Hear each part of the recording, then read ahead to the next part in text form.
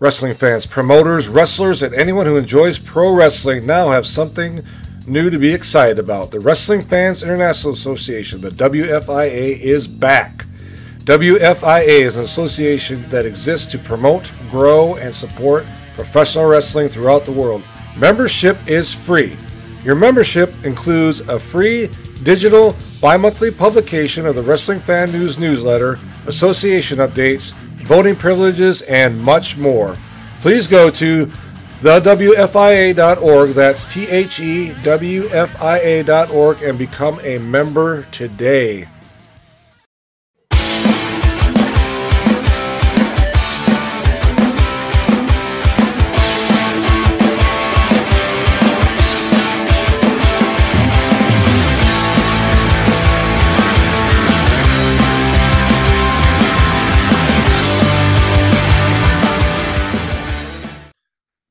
Welcome, everybody, to PWZ on W.O.N Sports. Of course, this is Rick Del Santo.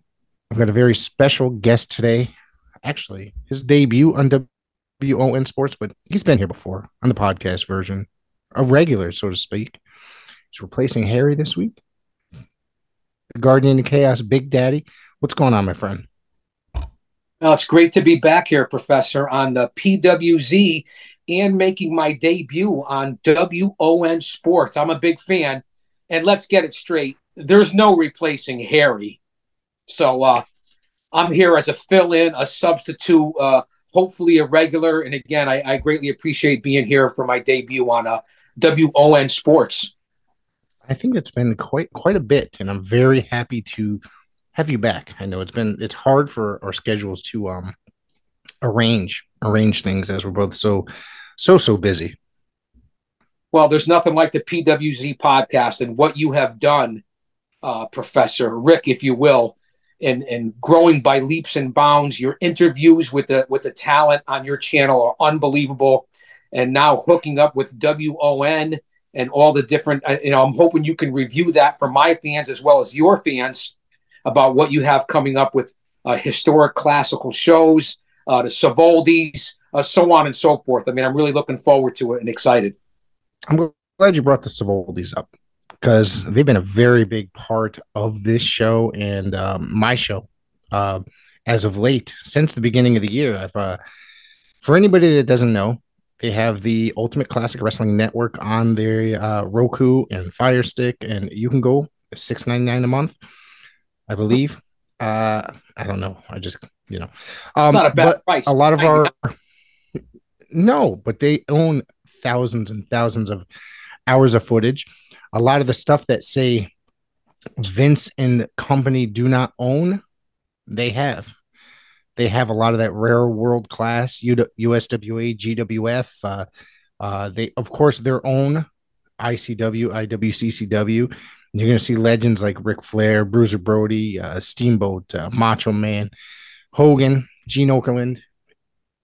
It's an amazing channel, and it's not going to be a lot of that normal stuff you see, but a lot of our older interviews are up there. One of my favorite interviews just landed on there. It's from about a year or so ago from a very good friend of both of ours, the legend Mario Mancini.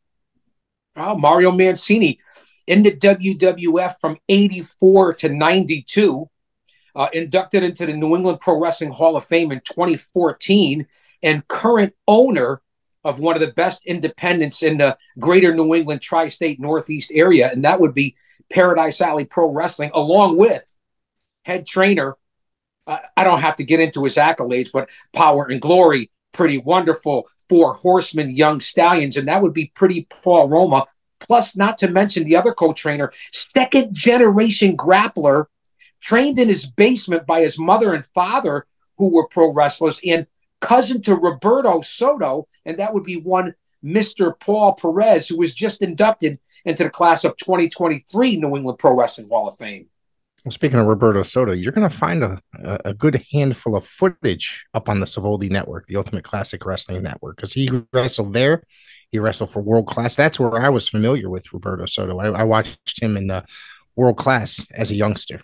So, and I was always quite impressed. Him against Manuel Villalobos was the first time I ever saw him. If you remember either of those names. Absolutely. Now, listen, Professor, I just turned the big 6-0. You were there for the Bonanza Extravaganza. So I am the over 50 demo god, the old man brand, if you will. And of course, I remember the Savoldis and ICCW back when they were on Sports Channel years ago. Yeah. It really was unbelievable, including seeing my good friend who was the Sports Channel TV champion, the Condor, a.k.a. Mark Thomas, who was also in the WWF. Yes, I remember Mark. From Ansonia, Connecticut, he was billed as Mark Thomas. He wrestled in, he made some WWF appearances in the, I believe, in the early 90s. He certainly did. And another star from Ansonia, who's a current star in AEW, speaking of the Valley, and that would be one AR Fox. Yeah. It's amazing how much talent we have from our area that we're all over the place, isn't it not? Once you look back and realize it. Yeah. Connecticut, for years and years, was a stronghold of the WWF. One of the great territories, the legendary New Haven Coliseum. WWF used to come to all the high schools, of course, the Hartford Civic Center, and now the Bridgeport Arena, and of course, the Mohegan Sun Arena. So the history in New England, especially here in the Constitution State, in the shadows of Titan Towers, really is unbelievable grapplers. That's where I first met, back in 1983, the Tonga Kid and the Wild Samoans, and became very close friends who were instrumental in my career, the Samoan dynasty, from Rikishi to Yokozuna to Umaga to Afa, and all the way back to the Tonga Kid when I was bouncing at the local clubs in Daniels and Montego Bay. So talk about history. A lot of the grapplers' talent lived here in Connecticut. I remember Montego Bay. I was a little younger, but I remember hearing the radio ads on WPLR as a kid, when, all the time. The good old days, Professor. Of course, you've been on this podcast many, many times, but however, this is your W.O.N. Sports debut, and this is a whole new platform for us, and it's a separate podcast, of course. Why don't you give people a little bit of your background in the professional wrestling industry? Well, I'll say that to say this because I tell it like it is. And I know we're not here to talk about my career, but the Professor and fans out there of W.O.N. who don't know me, I've been in the business as an active pro wrestling manager for over 3 decades. I originally, like I said, came across a lot of the talent in the early 80s when I was going to World Gym in Hamden, Connecticut. Was able to meet a lot of the guys, especially the Tonga Kid. And then I went briefly to the Quest training facility in Orange under Tough Tony Altomari, and Mario Mancini was there, Dave Barbie, Seth Cohen. The list goes on and on. Mark Thomas, Paul Roma eventually. And I trained briefly there, but with injuries that I had, I attempted it. They beat my ass from coast to coast and pillar to post, and I didn't make it as a pro wrestler to begin with. I regrouped myself. I went into Department of Corrections and went into my career as being a correction officer for over 25 years behind the walls. In the late 80s, still having that dream, I traveled with the NWA. You could say it was WCW, and that was courtesy of my buddy Lenny and Rikishi and Big Samu, who was the SSTs at the time, and got to meet a lot of the guys, everyone from the Road Warriors to Butch Reed, Ron Simmons, Freebird, Michael Hayes. We traveled together. I learned the business. I recouped, knew I couldn't make it as a full-time grappler, as a big guy because of past back injuries. So that was a slap in the face, Professor, fans out there on W.O.N. But I never gave up on my dream, and that's the point here of never giving up. In 1991, I made my debut as a pro wrestling manager in the mold of Bobby the Brain Heenan, Captain Lou Albano, Freddie Blassie. And I took, and I don't know if I can cuss, but I'm going to say it anyway, the difference between myself and pro wrestling managers is not only was I good on the mic to put my guys over, and grateful that they allowed me to work with them, because that's what it's all about. I took the fucking bumps as well. And that's not what a lot of people do in this business. They want to sit here behind a mic. They want to talk about pro wrestling. They want to say they're a manager and this and that. Unless you're someone like Jim Cornette, Jimmy Hart, Captain Lou, Bobby Heenan, There's very few, I'll even throw in Joel Gertner. There's very few that are managers who put their boys over, do the promos around ringside, and then get in the ring and take the bumps. I've taken them all, from Yokozuna to Umaga to Rikishi, to King Kong Bundy, primetime Brian Lee. The list goes on and on. The Bushwhackers. I've been in the ring with over 30 WWE Hall of Famers. Jake the Snake Roberts, Jim the Anvil Neidhart. It's a who's who in professional wrestling, and I'm very proud to have been in with the legends, the heroes, the young lions, the veterans, the rookies in my career. And I'm still active today, not taking the bumps, still active today doing color commentary and helping out at my home company in Paradise Alley Pro Wrestling. So, it's a long story to cover my career, Professor, but I greatly appreciate you acknowledging it and bringing it up so I could tell it to the fans here at W.O.N Sports. I'm very appreciative, very humbled and grateful for everyone that allowed me to work with them. And as you know, I was also inducted into the class of 2019 New England Pro Wrestling Hall of Fame. And then in 2020, on a smaller version, the Paradise Alley Pro Wrestling Hall of Fame. So truly grateful and honored.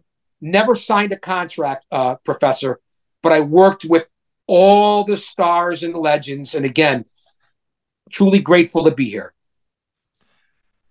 I'm telling everybody that's listening, if you want to hear some really great stories, this guy's got a ton of great stories. There's a whole interview that we did about, now we're going on 4 years of the history of this show. You can go back to the early days and look at it online. This guy's got some really good stories. So I urge everybody to go check that out. And eventually we're going to, we shifted every time you appeared to talking about the industry today, but, or over the last few years, but not so much your career. So one of these days we're going to have to sit down and do an actual second part of that interview, because I know you got a shit ton more stories. Well, I have a lot of things to talk about, Professor, and I would greatly appreciate that. But we're here to talk about the IWC. What's going on current day? There's plenty of time for the Guardian of Chaos, because you know that I tell it like it is. Well, we've mentioned November 18th quite a few times so far. It's going to be a very, very important date. That's this coming Saturday. Why don't we get into a little bit of November 18th? So there's a lot going on. You're going to be doing something, I believe. There's a gigantic AEW pay-per-view, and I'll be working on another level down the road slightly in Springfield, Massachusetts. So we're all going to be pointed in different directions on that evening, because there's a lot of professional wrestling. Every weekend is packed with professional wrestling. Too many shows to keep up on. I was just sitting here watching Crown Jewel before we got on air, because I couldn't sit down and watch it. I was so busy.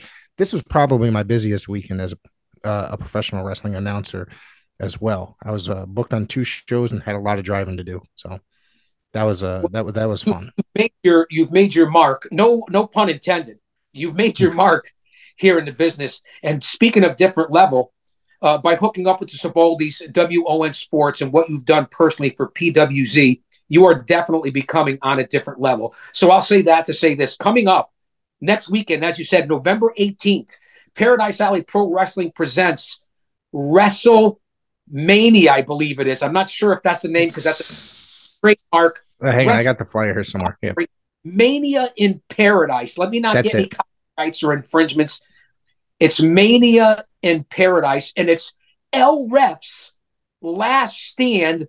The legendary referee here in the greater New England tri-state Northeast area, a personal friend of yours and mine, an unbelievable guy. And did you ever see the size of the arms on El Ref?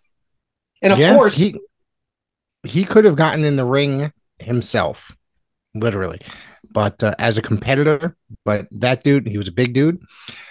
He just ended up becoming a referee, and one of the best referees out of the Northeastern United States, period. And that is called Mania in Paradise. It's El Ref's final count.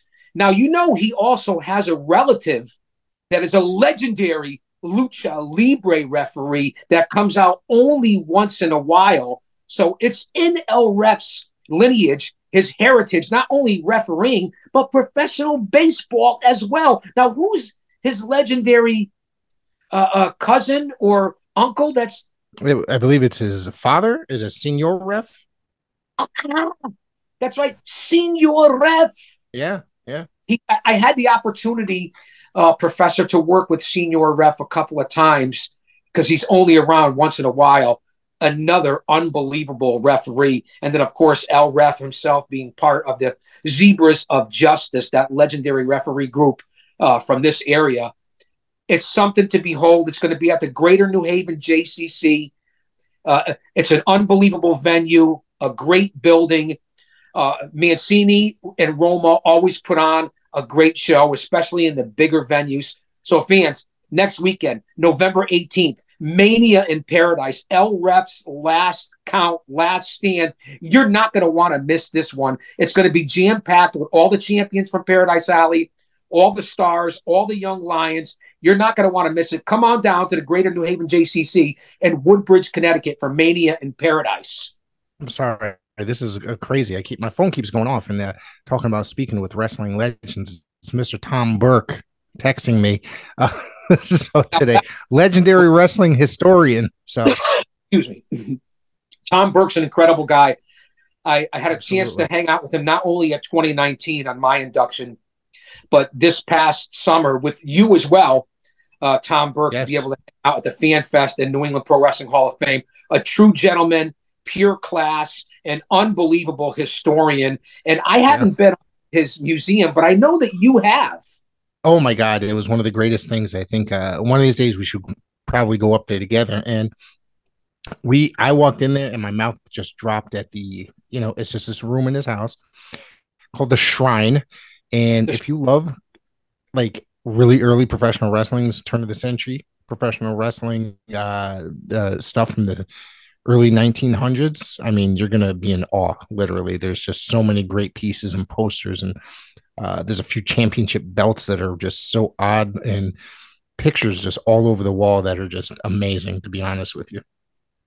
As someone of a historian yourself, what stood out to you at Tom Burke's place? He's a Springfield, Massachusetts resident. Okay. So there's some stuff there. I've purchased quite a few items from him over the years, usually Southern Territory stuff, which tends to be Memphis and stuff like that. And Texas tends to be one of my specialties, really. It's pretty odd from growing up in the Northeast. But he had him being a Springfield, Massachusetts resident. That was one of my first areas that I actually witnessed professional wrestling early on. And he's got some event posters from the Springfield Civic Center that were hanging up. And one of them was a show that I went to in, I believe, 1988, 1989. So that's still a little bit more modern for something, but I guess not necessarily. But I was kind of amazed at that right there. Yeah, Tom Burke, again, an amazing guy. Just to be able to sit down and conversate with him and be able to pick his brain is like being at a place of higher education. And Springfield Civic Center has been around for a long time, another historic venue. People talk about the Boston Garden, but that venue in Springfield has also been around for a long, long time. Yeah. Like I said, it was one of the first shows that I ever went to. And I think I could tell you had to be headlined by Tully and Arn against Sean and Marty, if I remember. So I ended up going to shows later on, probably like 4 or 5 years after I discovered professional wrestling. So speaking of that, if you want to do a little bit of history, Professor, I believe, if I'm not mistaken, my very first live event was somewhere in 1971, 72 at the old New Haven Coliseum. I think after my first show that I went to at the New Haven Coliseum, I went to Springfield, Mass, and I went to every single New Haven Coliseum show after that for decades, literally. It was a great venue. I believe one of the first cards I saw had Stan the Man Stasiak, Tor Kamada, Baron Mikel Cicluna, obviously the late, great living legend Bruno Sammartino. I'll never forget it. And then, going there many times and many years after that, and even being able to see some of my friends like Mario and Roma and Perez be able to perform there was, that's priceless in itself. And that's, being in the locker rooms and being able to talk to the guys and, even being called in there and recognized, even though I was not in the WWE, that right there to me, that I never signed a contract is great, but the road stories, the people I've been in locker rooms with, the conversations I've had, the people that have been so great to me, that right there is worth more than any contract or major television appearance I could have ever made in my life. Truly humbled for all those experiences. I had a conversation earlier today where it seems like there's, a lot of times and we were talking about New England Fan Fest coming up in February. I believe it's February 17th. February 17th. Yep.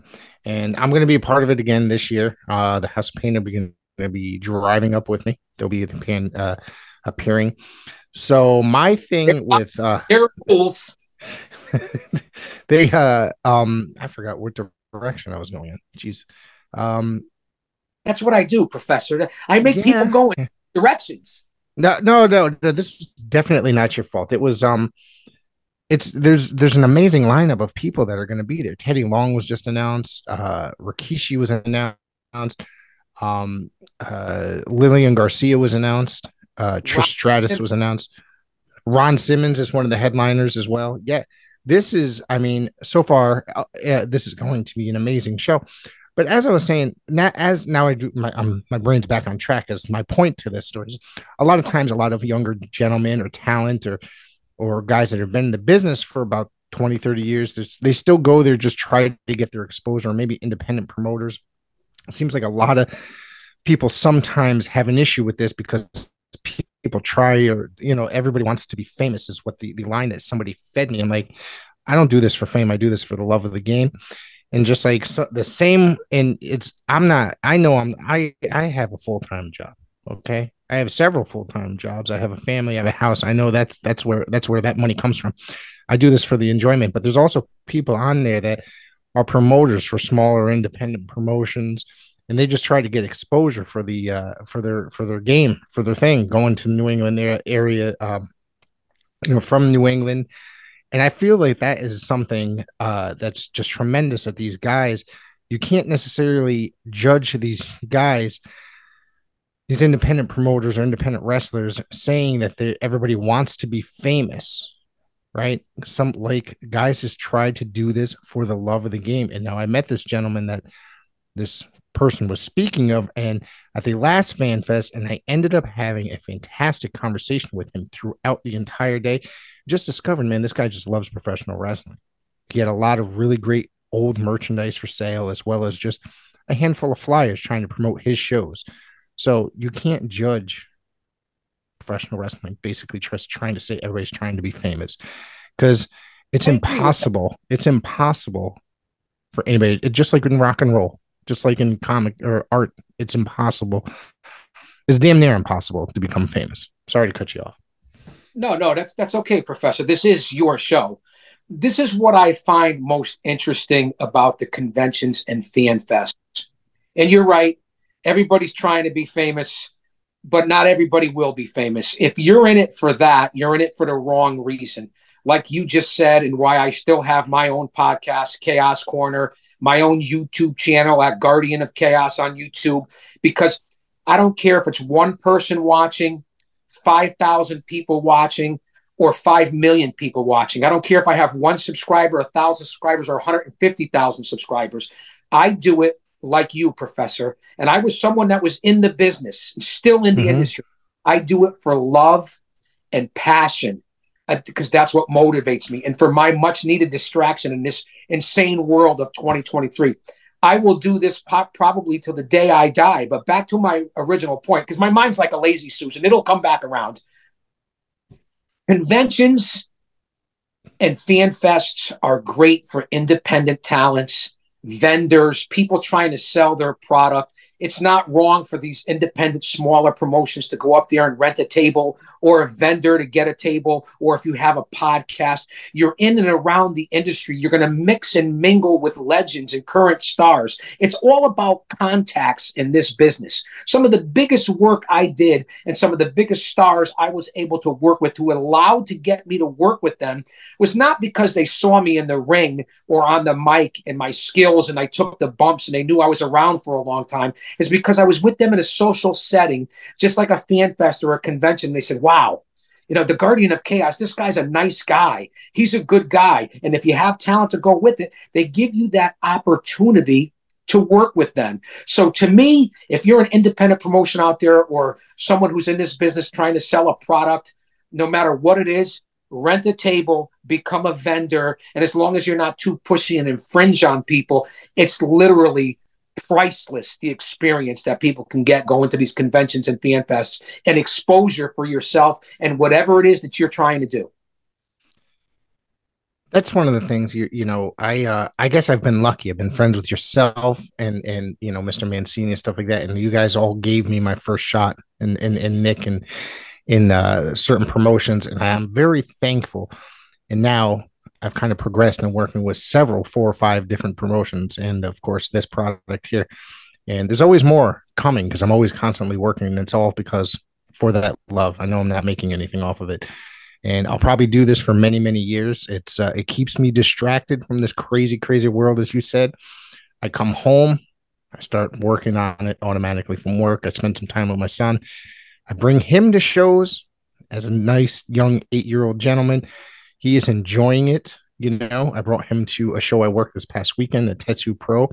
He got to mingle with other kids as I was sitting behind the booth. And he ended up he became very friendly with the promoter's son, and they ended up just running around, playing, watching the show the entire time. So there's also like a connection with the young kids, bringing your kids to these things as well. It's priceless, Professor. I brought my youngest daughter to her first show, the WWF in 1994 to New Haven Coliseum.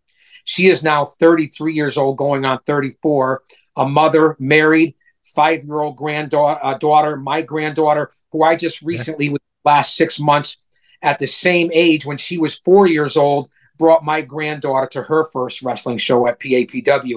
So you're so right about the history, the lineage, and passing it down to your family and keeping it close. And you have a beautiful, wonderful wife, a beautiful family.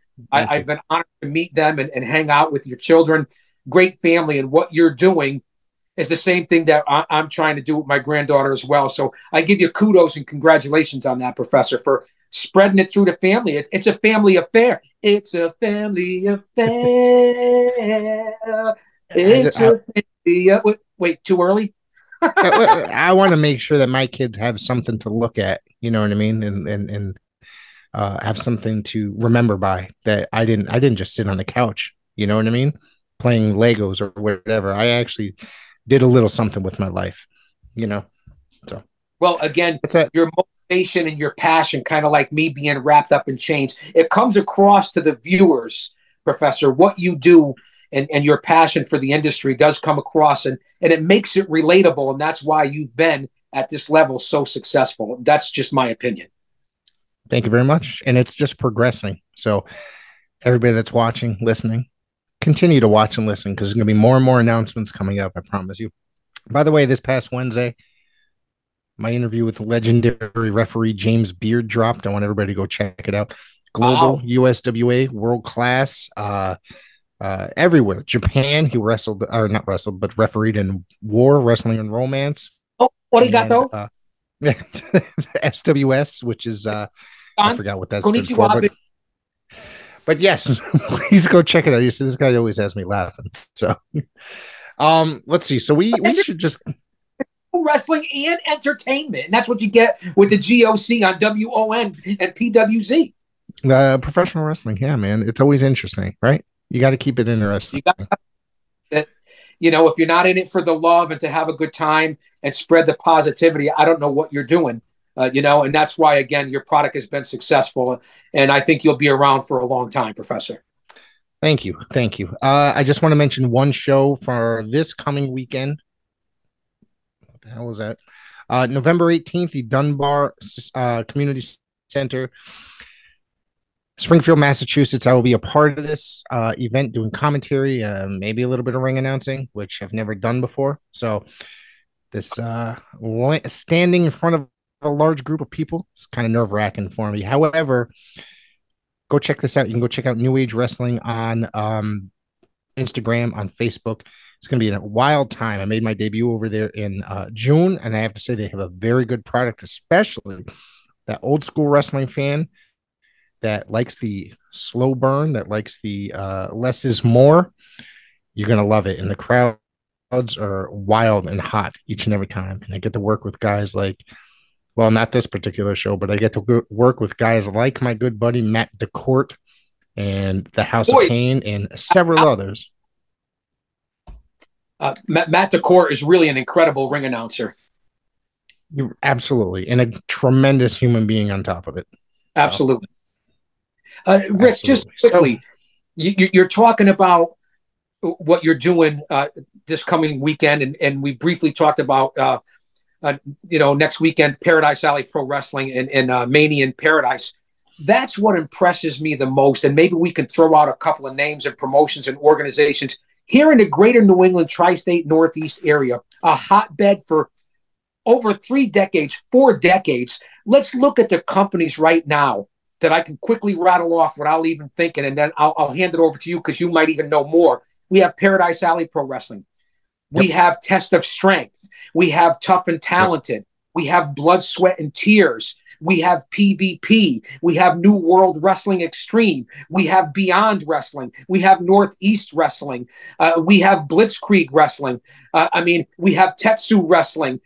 We have so many different, and I know I'm missing a whole bunch, and that's why I'm going to hand it over to you. I mean, how many different organizations are running in this state alone? It really is impressive. Well, don't forget, there's also a place that I work very, very close with. I am a very big part of Coliseum Pro Wrestling as well. And we have a show coming up December 2nd. No matches have been announced yet, but main event may be announced very shortly.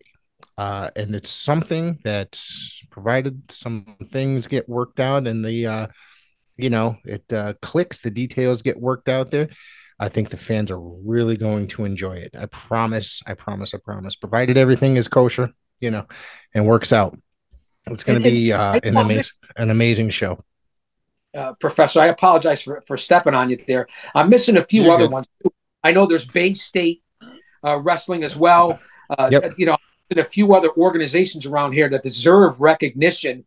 House of Glory in the city. I mean, it's just so many different groups, and I'm not sure who I missed, but the product that goes on in this area and the talent that comes out of this area really is impressive. People talk about the South and all the great shows down towards the Carolinas and Florida. They talk about being out in California, even up in Canada, but there is no place like professional wrestling in this greater New England tri-state Northeast area. There just isn't. There really isn't. And maybe you could elaborate on that.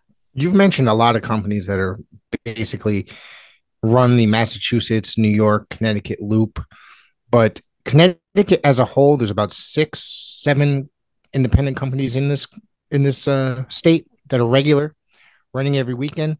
There's not a weekend that goes by that there's not at least 2-3 shows running. And I find that amazing because that just adds to our history here and adds to the amazement. And if you remember in the earlier to mid 2000s, there's probably 1 company running, 2 companies running, and it was just impossible to find a lot of independent wrestling outside. It was a very strange time for professional wrestling, and especially on the independent local level. You were a very big part of it. I would go to shows, and this is how me and you became friendly earlier on.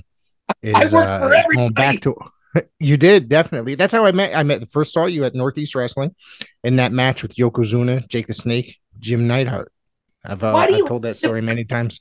Why do you have to bring that match up? Yokozuna gave me a clothesline, a 600-pound leg drop, and then Jake the Snake, that son of a bitch, threw the python on me, and Neidhart and Julio Sanchez left me in the ring. Julio Sanchez. Okay, Julio Sanchez. Julio De Niro. Julio De Niro. Prince Ali, Sheik Ali Amin. Come on, the guy had a couple more gimmicks. I remember that guy. So this is some breaking news. United by One, of course, is this weekend. I know I'm going a little bit backwards, but Rich Palladino has been added to the show.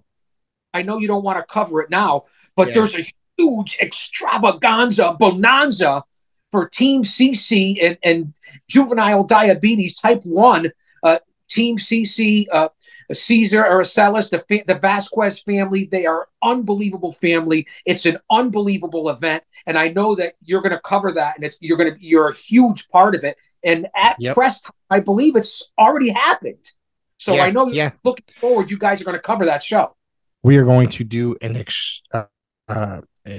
extensive coverage of it this coming week, and there's been a little bit changes. So, but to the last minute to the show. So, and it was a very good change. So, we'll cover it this week. Harry and I will talk about it and the results. Better cause. No better cause that happened this past weekend. An unbelievable stacked card. It was, I wish I would have been there, but I did donate. It's for a great cause. I've been a big part of it for a long time, and I'm looking forward to you and Harry. Am I correct that you're diabetic as well? Am I correct on that? Yes, but mine was due to lifestyle, my friend. But thankfully, well under control. I'm in the gym. I'm eating right. I'm healthy. So it's just a mere formality, the things that you can live with if you follow and do things the healthy and right way. So I'm blessed and fortunate to be healthy right now and to be on the right road. So I appreciate bringing that up. And if I can say to anyone out there, whether it's type 1 or type 2, take care of yourself. Take care of your family and friends. Stay close, because nothing's guaranteed. Tomorrow's not guaranteed. And your health is the most important thing. It just is. Well, geez, thanks. Now I got to get myself on track. But yes, my doctor has warned me many times. Trust me. So you're going to be okay, Professor. And seeing that we were just talking about all the independents, what's going on in the major leagues? Because I know we have a lot of news and notes, Professor. Of course, this coming Saturday night, AEW Full Gear. This is one of the biggest shows, and as of this particular time, I know there's probably going to be more added to it as we go along. There is 6 matches announced. Okay, 6 matches announced. Now, of course, you keep up. I have them listed here. I have them listed. You have a little bit more insight, as I am not always on point because I've been so busy with work as of late. So I'm not always able to tune into every single thing. Unfortunately, I actually watched AEW for the first time last week in 3 or 4 months. Okay. Wow. That's literally Saturday nights. It's usually my son plays football on top of me working so much. Okay. Now he's about to enter basketball season, which that's his first love. So it's going to get even busier. And then there's going to be more weeknight games. So me and my damn lifestyle wrestling and watching is going to be. I sit there half the time watching on my phone while I'm trying to watch the game. Today, obviously, I told you my dad had a surgery. I'm sitting in the waiting room. I watched yesterday's Test of Strength show while he was in surgery. So I got to say that. Test of Strength put on a tremendous show. Go over to their YouTube. You'll see it. It's tremendous. My old buddies, Slick Wagner Brown and Bobby Ocean. On a quick point, and again, I apologize for stepping on you, but that's what the GOC does. One of my biggest moments was with Test of Strength owner Slick Wagner Brown. Back in the early 2000s, we were being scouted by the WWE. I was in a match with Slick Wagner Brown, was my newest acquisition, and Slick Wagner Brown went against Jerry the King Lawler with special guest referee Mick Foley. And we both took Mr. Sacco that night, and we came up on a short end of the stick. But the video's up on my channel. You can see it on Guardian of Chaos YouTube channel. Slick Wagner and myself, Foley threw me out. I came back and tried to win it for my man underhandedly.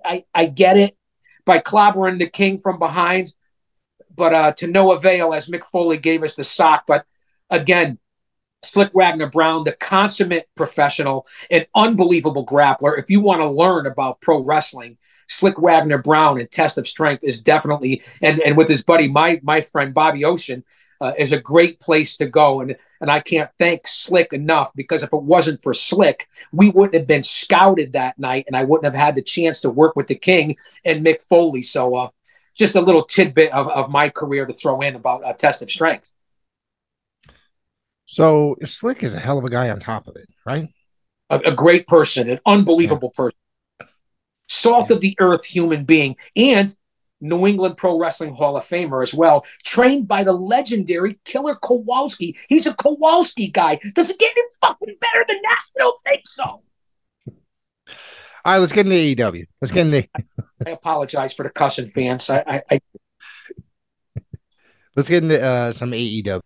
All right, so there's going to be so far announced for the pre-show.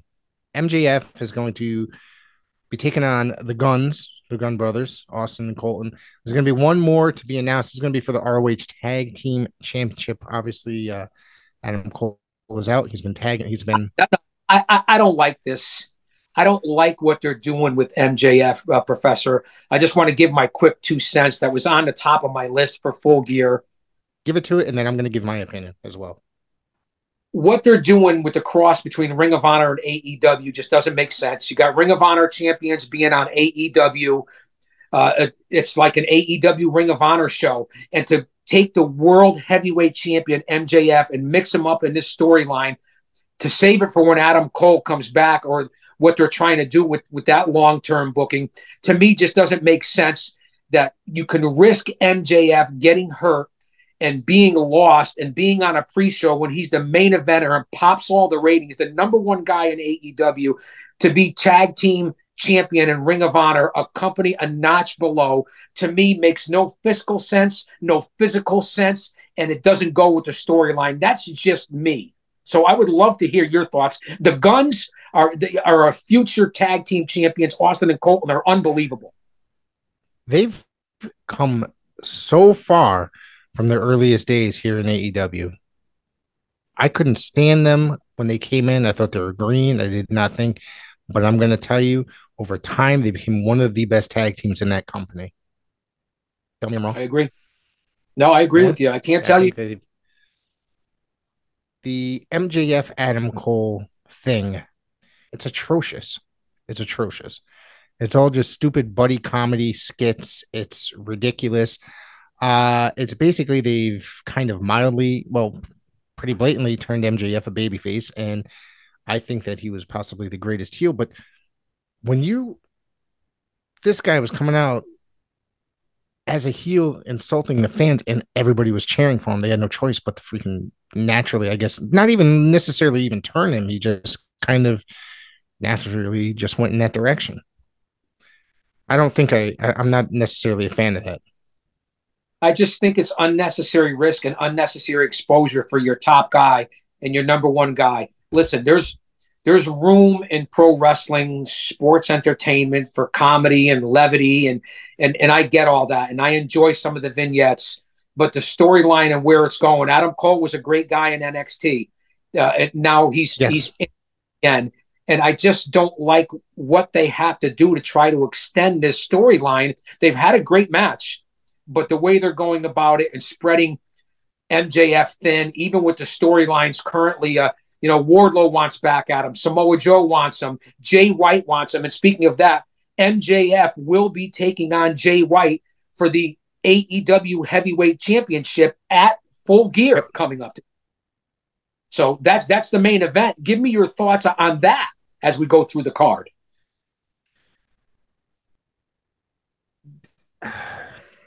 Is that match set in stone, or is it? Well, I mean, that's what they're planning on. But is that supposed to be a? Yeah, because I have here. There were a couple roadblocks, but I don't see those roadblocks working out. Whether it be, and I know we're going backwards, whether it be a Daniel Garcia or somebody else, or Mark Briscoe. I don't see that happening. I don't see it happening personally, but and it didn't happen. Yeah. MJF and Jay White, I feel like it has potential to be. I think since Jay White has come to AEW, I don't think he's delivered at all. That's just my personal opinion. If you look at his career in New Japan and elsewhere, I think he was very talented. Not to say that he's not. They just really haven't done much. I'm not interested in this Bullet Club Gold shit. Maybe I don't know. Maybe I'm just too annoyed with a lot of the stuff that AEW puts on. Well, you're not making bad points, Professor. Jay White's an excellent grappler. Has he delivered yet? Perhaps not. He's good on the mic, but his promos seem to end nowhere. And again, I'm not bashing Jay White and his promo skills, but when he talks, he repeats himself, and it doesn't come to an ending of the promo like with MJF. And what's really selling Jay White right now, in my opinion, and what's making him a bigger star, and he's perhaps being outshined by Rock Hard Juice Robinson, who I wasn't sold on to begin with when he was in Impact and so on. But let me tell you something. Now that he's in AEW, he has risen to the top and has shined. I really like Juice Robinson, and I believe he's going to end up being a bigger star than Jay White in AEW. Just my opinion. And you know what, Professor? You know what they say about Juice Robinson? He's rock hard, man. He's rock hard. How would you know that? Well, I saw him on a Blue Chew commercial. I don't know. I'm just saying, man. I think that Juice Robinson, I mean, when I first saw him in New Japan, I wasn't thoroughly sold either. But now, over time, he's progressed, I feel. You know what I mean? It's some of these guys will go over there and everybody, well, I guess the IWC, you could say. All right, let's just point out. Everybody always gets on their, let's see, trying to put this play, their junk, if you will, saying guys like Jay White, saying guys like Kenny Omega, saying guys, but I feel like Omega, Jay White, it's two different levels. Jay White is a superb grappler, but I think he's, for a very long time, he just was not convincing to me. There's a lot of people that just seem to not be convincing in this modern era. Omega, I think, is a tremendous grappler. We can go back a couple of weeks and talk about their match with MJF, which a lot of people now, you know, we were talking about Showtime the other day when we saw each other. I heard from Showtime recently, and we talked about that match. He said, "Oh, it's match of the year candidate, top 5, you know, for the year." And it was like at that point, I hadn't seen it. Like, really? It was a fantastic and then I heard match. I liked it. Would you recommend it, saying it was one of the best matches out of the year? No, not match of the year. It had potential to be match of the year. It could have been match of the year, maybe in the top 5 of the year. First off, Jay White can't carry Kenny Omega's jockstrap. That's number one. That's Omega. I mean, I think Kenny, look at all his comedic stuff and all the ridiculous stuff that Omega did.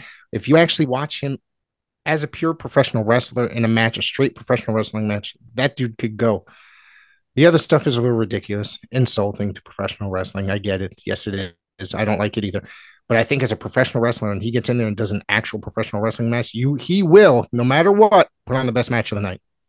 Omega's an unbelievable grappler. His promos leave a little bit to be desired, hence Twinkle Toes, McFinger Bang, with his mannerisms, but there's no denying his ability. And getting back to that JF Omega match, it was on a shit card up at the Mohegan Sun in a great venue, but I do believe they worked hard. They worked their asses off, and definitely not match of the year, but it's in the conversation. You know, we could talk about matches, but it's in the conversation, in my opinion. I saw a couple of botches, but that was Omega more than it was MJF. Match of the year, definitely not. I think it's because of Omega's style. It's sometimes hard to deliver specific moves. Maybe his style. He could, you know, he tends to do a little bit, I guess he works a different style where MJF is more traditional grappler in a way. And you know, Omega definitely has that Japanese style to him. Yeah. No two ways about that. And that's a valid point by you. MJF a little more grounded, a little more traditional.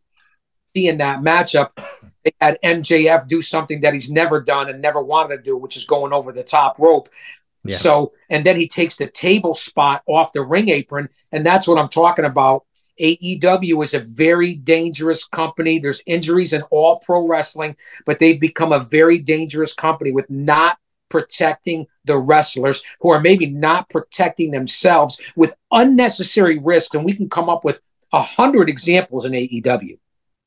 Bryan Danielson, who just recently was injured with the broken orbital bone, is now out for the rest of the year. And that's a perfect example. And he just came back just a couple months ago. Right. From broken arm to now in a match. Yeah. Orbital bone. And now now Okada wants him to come to Japan for not Wrestle Dream. What the hell is what's that? He won't be able to. For Wrestle Kingdom, he wants him to come in for Wrestle Kingdom in the beginning, which is one of their big events in the beginning of the year. So I don't think that that's even possible. Honestly, I don't. It just really sucks because we know Danielson has made it known that he's going to retire sometime in 2024. So now he's off. He's off the upcoming card for Full Gear. He's off Wrestle Dream. He's probably not going to be on Revolution. So, we'll have to see what happens with Danielson, who was doing some of his best work in AEW. I consider Danielson to be one of the best workers in the world. I mean, it's just that. Absolutely is. And he has been for years and years and years. When WWE was on a downslope, there was a reason to tune into WWE to see his action, no matter who he was working with. There's a big guy that could barely work or what have you. You know what I mean? Like, he was always going to make sure that his match was the best match of the evening. And was there. The connection fans was there, Rick. I mean, nobody connected more with the whole Yes movement. So to lose Danielson, Cole is on the shelf. We'll have to see what happens in AEW. I don't like to talk about rankings and stuff like that or live attendance because either you enjoy the product or you don't. But when you're booking 15 and 20,000 seat arenas and you're only selling 3,000 and 4,000 tickets, if they're actually bringing in 3 or 4, there's been plenty of buildings are only bringing in just about 2 small venues. Get the smaller venue and you'll get the feel for the crowd. That's just my opinion. Let's look at the rest of the card there, Professor. What else do you have? If I could just piggyback off something before we get into that. You're talking about the smaller crowds, smaller buildings and stuff like that. Look at the mid to late 1980s as WWF was bigger buildings. NWA was still, Crockett was still doing, 2 to 3,000 seat arenas, right? So it made sense and it fit that crowd better. Building down there in Tampa, you could even look at other territories, the Sportatorium for WCCW, the smaller arenas that Crockett was running that only held 4,000 to 6,000 people. That's the difference in the day. And I apologize, Professor, of the East WWF area, which ran these big monstrosity buildings, to the South, which ran these smaller venues, and you could see the difference in the product. I mean, historically, that's just the way it was. I think it came across better for their television in those smaller arenas. And I think Tony maybe, and not to insult the guy, maybe a little bit, maybe I wouldn't say ignorant, but maybe he has too much in here that he wants to do, thinking that he's going to be doing these bigger buildings for TV each week, and then come showtime there's a lot of empty seats. And I'm not saying that, I'm not doing the whole IWC, look at all the empty seats thing. A lot of this is proven fact, evidence. And the AEW goons and neck beards and mouth breathers and dweebs and dorks, they want to get offended by it when you're just telling the truth, man. Yes. No trying to shit on the product. If you love professional wrestling, enjoy it for what it is, whether it's the independents or Impact or AEW or the WWE. Enjoy it for what it is. Yes. Just enjoy professional wrestling. That's all. Just because I like one brand and you like another, it's okay. We can all get along. I'm not a fan of a lot of the mainstream stuff that goes on, but guess what? I tune in each week because I got friends that made it that level. So I tune in and say, hey, this guy's going to be on TV this week. I'm tuning in. And guess what? I'm proud of that guy. So I'm sitting there watching it. Absolutely. How could you not be? And you as well. You know a hell of a lot more people than I do. So, and you've been around a lot longer.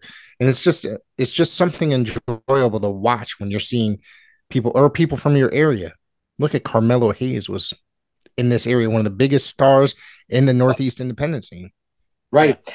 A lot of these different guys, I was just watching a match a week or so ago. Swerve Strickland and A.R. Fox both worked under the banner of Paradise Alley Pro Wrestling. Willie Mack, Chris Bay, Christian Casanova, a.k.a. now in the big time in the WWE, Darby Allin, Zack Sabre Jr., Matt Riddle. All this different talent has worked under the banner of Paradise Alley Pro Wrestling and many others, and now look where they are. And I'll even go to legends like Hacksaw Jim Duggan or Booker T, and even current guys like Bull James Dempsey. All these guys worked under the banner of Paradise Alley Pro Wrestling and a lot of other groups around this area. So to me, like you said, to see someone that you know, current stars on the rise, Dustin Flash Waller, Kylon King, Brad Baylor. I mean, the list goes on and on of guys. Even Lucas Chase, who was in the AEW, worked on the PAPW banner. Megan Bain worked under the Paradise Alley Pro Wrestling banner, who's now over in Kingdom or Star in Japan as a big star. And even Nikki Duke recently, who's now working for WOW, Women of Wrestling, as Ariella. I mean, it just goes to show you the local connection that you get, and then being proud and happy for the people that you've worked with and been associated with that have made it to the big time.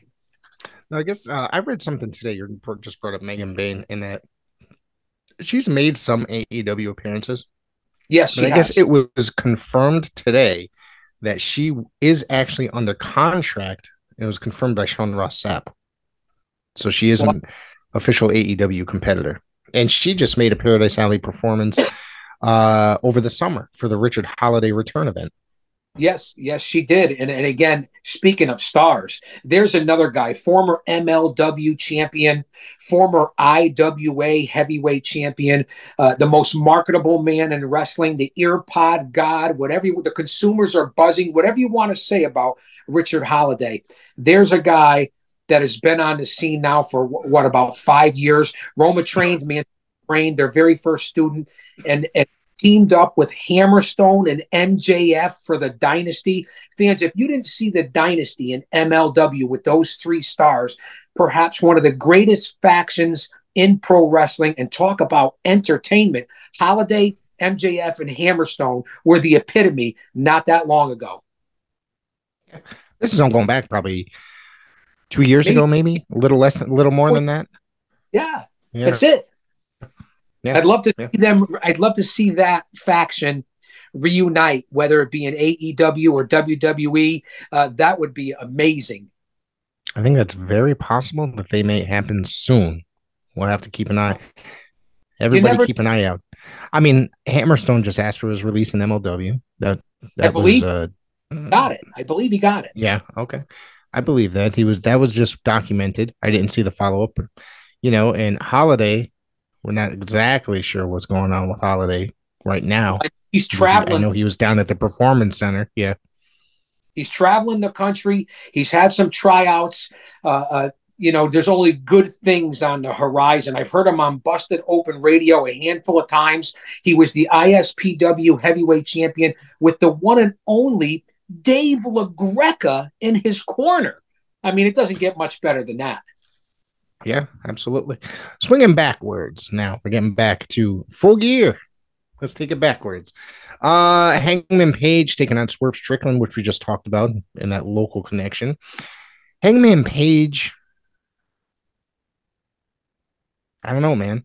I think Swerve is a top competitor. I love this guy. I think he's great. I remember, and he was MLW champion. Hangman Page seemed to have lost a lot over the last year or so. Yeah, a lot of his luster. I think Page has definitely lost some momentum. Obviously, a good talent. Yes. When he had a chance to learn from veterans and he chose not to listen to those veterans, that was mistake number one, and told me a lot about Hangman Page. I don't know him personally. I'm not here to. But when veterans and heroes and Hall of Famers and legends offer you up opinions or come to you with advice, and you say, I'm good enough, I don't really need any of their opinions, that says a lot about you as a person. And I don't see him having a chance with with Swerve Strickland, who's on the rise, a very good talent. What they're doing with him in AEW, no story, has me interested. And of course, with Nana, I mean, let's do it, Professor. Let's do the little Nana, man. So I see Swerve Strickland going over on Hangman, who's definitely lost momentum, to your point. Yeah, it's like he's just kind of floating in purgatory in a way. You know what I mean? For lack of a better example. He's there, and this is just speculation, rumor, and innuendo on my part. He's there because he's a talented guy. He can work. He's very talented. He's a part of the EVP clique. So, you can get lost in the shuffle with all the drama in AEW, and that's another show for another time. Let's move on. Well, we could compare that to WCW in 1997, 1998 as well, because if you were part of the NWO clique that came over, the whole clique, the real legit clique, anybody that came over from WWF, they're pretty much untouchable. No matter what your level was, you got to push, no matter what your level was. It was kind of, you could have been That's a good comparison, Professor. Yeah, absolutely. We got Orange Cassidy defending the AEW International Championship against Jon Moxley. Literally, I don't have much interest in this one. Anything that Moxley's done over the last 2 years, I've had no interest in. He's just become very bland in that time period. Well, you can call me an asshole if you want. I'll say that to say this. Orange Cassidy, I didn't like the gimmick. I don't like the hands in the pocket in the middle of a intense match, a championship match. Obviously, Kay loves him. He's been champion for a long time. He had an undefeated streak. The guy's one hell of a worker. I'll give him credit. I didn't like his gimmick to begin with, and I still don't. But you can't deny his ability in the ring. The guy can work his ass off. So I'll give Cassidy that. Again, when you're in the middle of an intense battle, a championship match, and you start doing the fake leg kicks and the hands in the pocket, it doesn't work or sell for me. And Moxley, he's definitely changed from the Dean Ambrose gimmick, trying to be something he's not, hardcore, a badass, whatever. The BCC, he's still a good grappler, but he's definitely lost a little bit in AEW currently. So with this match, I have some interest in it. We'll see what happens. Moxley is a guy that 5-6 years ago, I went out here and said this dude's going to be the future of the industry, literally, because of his attitude, the way he was. He could have been maybe like the anti-hero type gimmick. He could have been, say, the next Steve Austin or something to that effect. You know what I mean? The rebellious guy. But it's just something after AEW. It was all right in AEW for the beginning, probably the first year or so. And then there's just, boom, it just becomes so uninteresting to me. Literally uninteresting. Great work in AEW. He really was doing some good work in AEW. But I think he's crossed the line with the bamboo to the head and trying to be hardcore, and he's got to bleed in every match. I mean, no disrespect to the guy. He's a hell of a worker. He's a hard worker. He's strong style now, but I just think he's going a little overboard with it. And then to take all those unnecessary risks, and now he's speaking out against concussion protocol. I mean, a little hypocritical for your style of wrestling and what you've done in the business. Just my opinion. Yeah, and I think one of the things that he was disparaged with in WWE is that he wanted to, I guess he was supposed to wrestle Brock at Mania, and he wanted to bring Tax into the ring and have it just be like a death match, and it was refused. And I think that was one of the things that disappointed him and made him uninterested in staying with the WWE. Well, the fans love him. The fans in AEW love Moxley. To me, is he a top 10 wrestler in the world like he's been ranked? Absolutely not. But that match can go either way, in my opinion. I don't think Cassidy's going to lose the belt. That's just my opinion. I'm going to go backwards one more time and say I wasn't convinced on Cassidy until last year when he wrestled Will Ospreay at Forbidden Door. And I got to tell you that match, beginning to end, was intense. And I saw him take bumps and do moves I've never seen this guy do before. And he worked, like, he proved that he was a great worker in that match. And so I do recognize that he is a can be, I'll just say can be, not that he is, he can be a fantastic wrestler. He just chooses not to be. Again, it's the gimmick, Professor, in my opinion. Yeah. Speaking of Ray, I don't want to jump all over the place. He's in the middle right now as the hottest free agent. They're talking about this bullshit with NXT Europe, which would be a total waste. Where, in your opinion, as we bounce all over the place here, since we brought up Ospreay, will he sign with AEW? Will he go to the WWE? Hopefully not TNA, Impact. That's another story. And we're going to talk about Impact very shortly. But what he is being offered a very lucrative deal, I guess, from WWE. Impact is very interested in him as well, but they don't have the money. I mean, actually, back up 2 steps. They have the money. The mother company, Anthem, right? The head company has the money, but do they want to spend it? They've already proven they don't want to spend money on bringing certain people in. They were really seeking Wyndham Rotunda at one time when he was in between contracts. They would not shill out enough money. Obviously, he ended up going back to WWE. I don't get it, man. I don't like. You have to spend money to make money, and that's the situation. If you want to put asses in seats, you need to bring in and pay fantastic, pay that money out to these grapplers. Will Ospreay, I think it's a very good chance that he will go to WWE. I don't see why he wouldn't. I mean, provided that it's one of those things like the Kenny Omega thing where he didn't like that they would change him a little bit. I think he's got to see what is in his contract, what he's going to be able to do. Will he go to the main roster immediately? Will he spend time in NXT? Because I think that NXT has that style that he can have better matches, I guess, in a way. But I mean, you could see that he can go up to the main roster and have fantastic matches with guys like Seth Rollins. There's a lot of conjecture on Ospreay. Again, to me, perhaps right now the best wrestler in the world. He's fantastic. Yeah. And if he doesn't go to the WWE and stays in AEW or New Japan or wherever he goes, it'll be must-watch TV. I hope it works out for him. And the only, like you said, the only thing you would worry about with the WWE is if they try to change him. Would be my biggest concern. Which is their MO. That's what they do. They will change your name, they will change your appearance, they will change your style of professional wrestling. That's what they put you through. Did Keith Lee. Yeah. Perfect example.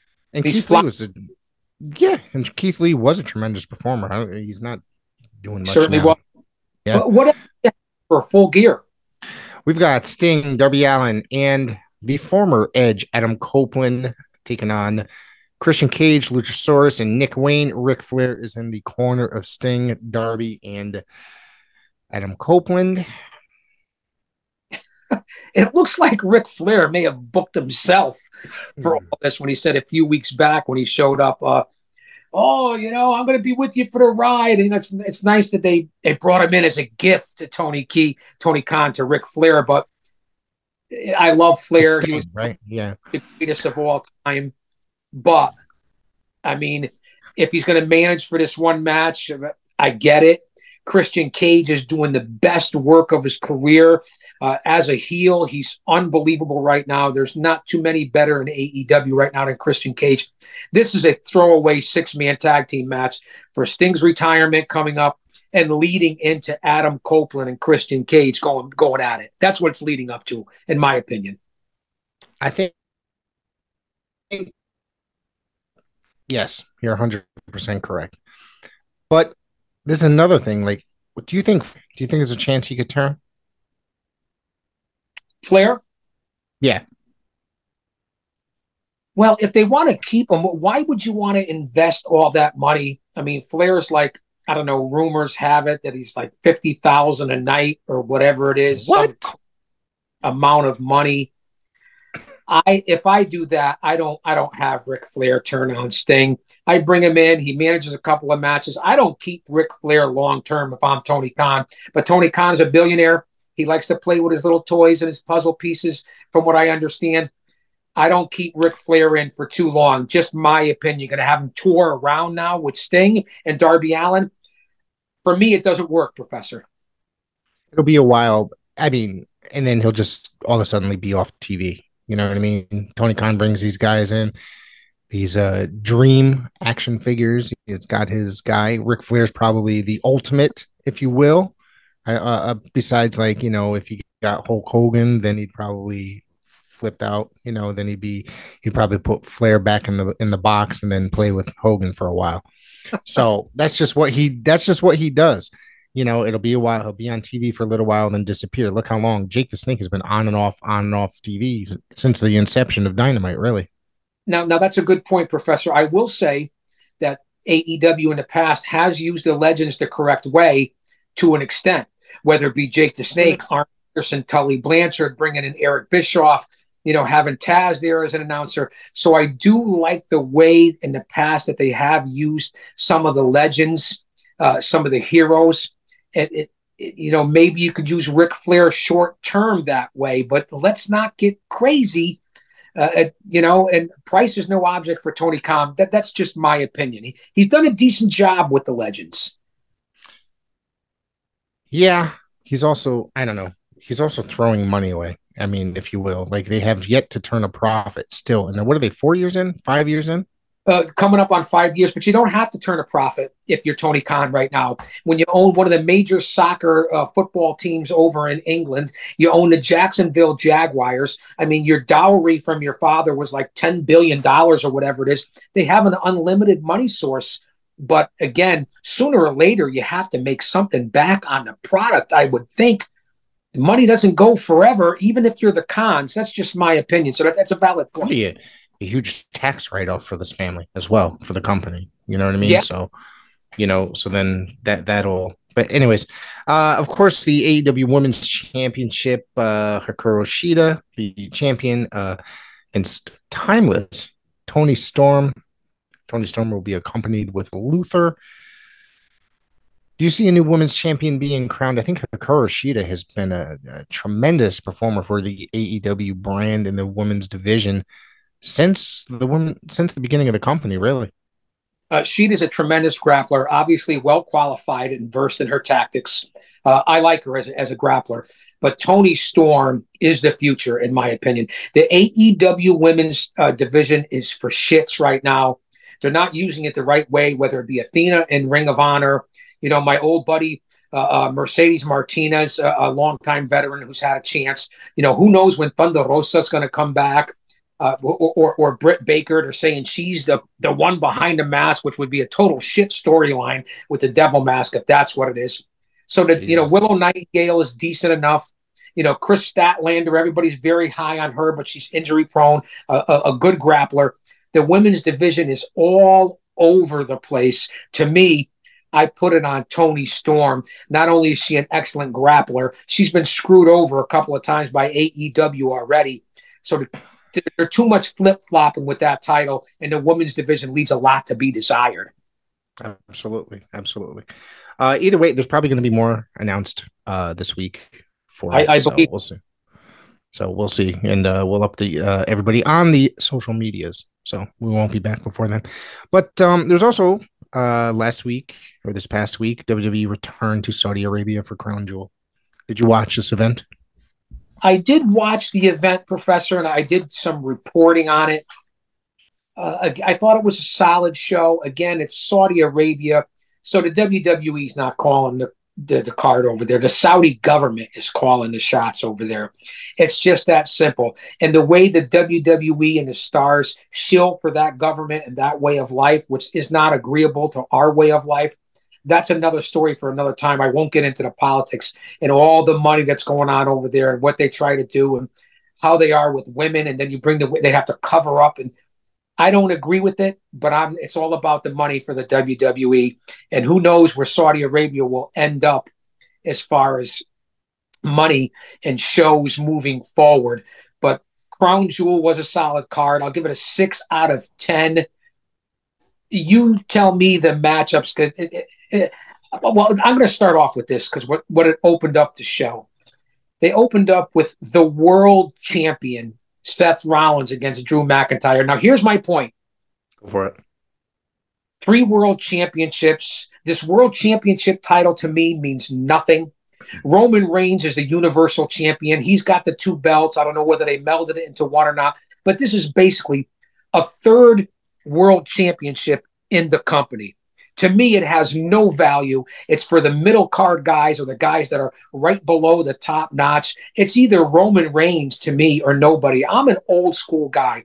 All these multiple championships, 3 world champions, 2 different tag team champions, 2 women's tag team champions. What are we doing here with all this? Rollins is a great worker. He's carried that company for a while. McIntyre got screwed over. He's got a dull personality with a great body. He got screwed over during the pandemic. Okay, the plandemic, in my opinion, of when he won the title. He lost again. Where does he go from here? I don't know. But my whole thing is the bullshit of the 3 world championships. This title, in my opinion, just for the Guardian of Chaos, means nothing to me. It just does. Talk about that. Let's talk about that because I believe it's true. I believe you're 100% true. Correct. So many months back, it was Roman is Universal Champion, and I'm drawing a blank as to who did he defeat for the world title to unify them. I'm trying to remember here off. I'm going crazy because it's been so long. So either way, crazy for being in love with you. I'm crazy for trying and crazy for crying and crazy for W.O.N. sports. I got a little carried away. That's all right. We're gonna yeah. So good question. No, but like I'm trying to remember who he defeated. So and to unify the belts, was it here we go. Hang on. I should know this. I should know this too. Roman Reigns. It was Jesus Christ. I can't even find it here. All right. I don't remember here. I can't remember. Jeez, it wasn't Lesnar, but I could be wrong on that one. Fans, leave a comment. I could be wrong too. Yeah, please, because I'm drawing a blank and my brain, I'm getting a little old, so I can't necessarily remember things from shit I did yesterday. So, old professor, when I got you by about 10 years. Yeah. Did Roman? I'm typing it into Google just so I don't research. I'll update the IWC. Rollins retained. Obviously, Damian Priest came down to try to cash in the money in the bank. Okay. And who shows up? You're correct. It was Brock Lesnar. Okay, so we were right. Okay, so I had that in the back of my head. So, anyways, yes, that was some bullshit right there. Like, of course, the masked man comes out, attacks, and I just thought it was. Did he steal the case? He stole the case, if I remember correctly. Ran through the crowd. Yep. Damian Priest, who wanted to cash in, and then jumped into the crowd. And let's remember something about Sami Zayn. Fortunate and blessed, I guess, to be there this year because he wasn't allowed into the country on previous Crown Jewels. So with all that politics, to my point of the Saudi government and the politics that are currently involved in the insanity of 2023, he wasn't even allowed into Saudi Arabia. This is now, if I remember correctly, this is his second appearance, correct? Is this his second appearance? Good question. I believe it's his second, but he wasn't allowed in last year because of his heritage and all his association with whatever's going on with Palestine and so on and so forth. I don't want to get into that because we're here for stress relief. We're here for professional wrestling, no politics. Yes, correct. But those are the facts. So that's absolutely what happened in that match. He ran off into the crowd. And took it from Damian Priest. So we'll see where that moves going forward. It's kind of like Jay White right now having the championship belt and not giving it back to MJF. So, similar there. Well, back to the whole thing. Seth Rollins, this belt means absolutely nothing. And it's kind of a shame. They gave it to a guy They first a few months back they unified the damn titles, then boom. Oh, by the way, we're creating another title. First off, the belt is ugly as fuck, if you ask me. It could be nice looking if that damn logo wasn't in the center. Okay, am I wrong there? You're not wrong. And, all these drones. The fans of the WWE. It's just unbelievable. There's too many titles, too many champions, and it takes away the credibility. That's just my opinion. Now, a lot of fans won't agree with me on that, but I'm giving it to you for someone who's been in the business for over 3 decades. I know what I'm talking about. Emotional investment, storytelling, ring psychology. That's just my point of view, and I couldn't agree with you more, Professor. Yeah, it's they didn't need to add that. They could have the whole 2 belts for each brand. It should not be 2 brands. It should be 1 brand. Champion bounces back and forth. Each make 2 appearances a week. Is it going to kill you to make 2 shows a week for 10 minutes, maybe 15 minutes, work a match for 15 minutes? 2 brands have the 1 champion, like you said, and have them bounce back and forth. I mean, I couldn't agree more. Couldn't agree more. And I'm going with that for each title. I mean, then you got the United States title, and then the other shows got the Intercontinental title, which is supposed to be on the same level. Then there's the 2 women's tag belts. Then it's too much, and so that makes it too many title matches on the shows. And it's just like it's not. Over. Yeah. So that should be. I don't know. And I think that they do that for touring purposes, for planning purposes, for pay-per-view purposes, because Roman's not always going to be there. Okay, so they needed a belt. So say Roman's not on a belt, they could throw Seth in the main event. Sorry. No, that's okay, Professor. Speaking of that, we'll bounce to the main event, which was Roman Reigns returning to take on Eli Drake, Max Dupree, LA Knight. Yeah. Okay, a good wrestler. Nice to see him get where he is at his age. But to me, there is kind of an imitation, however you want to get over, between The Rock and Stone Cold. I get it. And Reigns did go over in what was a very good match. Reigns retains the title. Interference from Uso. Solo Sikoa tried to get involved. They have the wise man Heyman there. But here's to my point. That was, if I'm not mistaken with my notes, I do my due diligence. That was Roman Reigns, only his 54th defense of the title. He's been champ for what? Well over 3 years now, trying to break all the records. Currently 3rd or 4th in the history of the WWE title runs. He's only defended the belt 54 times in over 3 years. I mean, am I wrong? They compared it to Hogan, who defended it, 554 or whatever the number is that they threw out. Backlund. So, they're really stretching this out. They want this guy to break the record. I get it. How is he breaking a record? Hold on. How is he breaking a record when he can't even win a match on his own? Okay. I get that he's a heel. Don't give me that bullshit. I get that he's a heel. But that doesn't mean that every single title match that you were defending your damn belt, that Solo and the other guy, the other Usos, to whoever, the Paul Heyman, don't need to get involved in every single match. Not every single match. You should be able to win your match, at least, matches on your own, especially if you're supposed to be the champion, because I think that devalues your quality as a champion. Not only do the 3 world championships devalue it, but let's just take a quick look. I believe, if I'm not mistaken, Roman Reigns is currently at 1,160 something days as the world champion in the WWF, which if I have my numbers correctly, he's coming up on beating Bruno's 4th reign. So in that over 1,100 and something days, he's only defended the title 54 times. Bruno's first reign as champion, 2,803 days. Bob Backlund, 2,135 days. Hulk Hogan, 1,474 days. Bruno's second reign, 1,237 days. And now I believe Roman has passed Pedro Morales, which had just over 1,000 days. So if my numbers are correct, I might be a little off on the 1,160 plus, but only 54 title defenses. I mean, it's just not the way it should be as a world champion. Also, when did they start measuring things by days?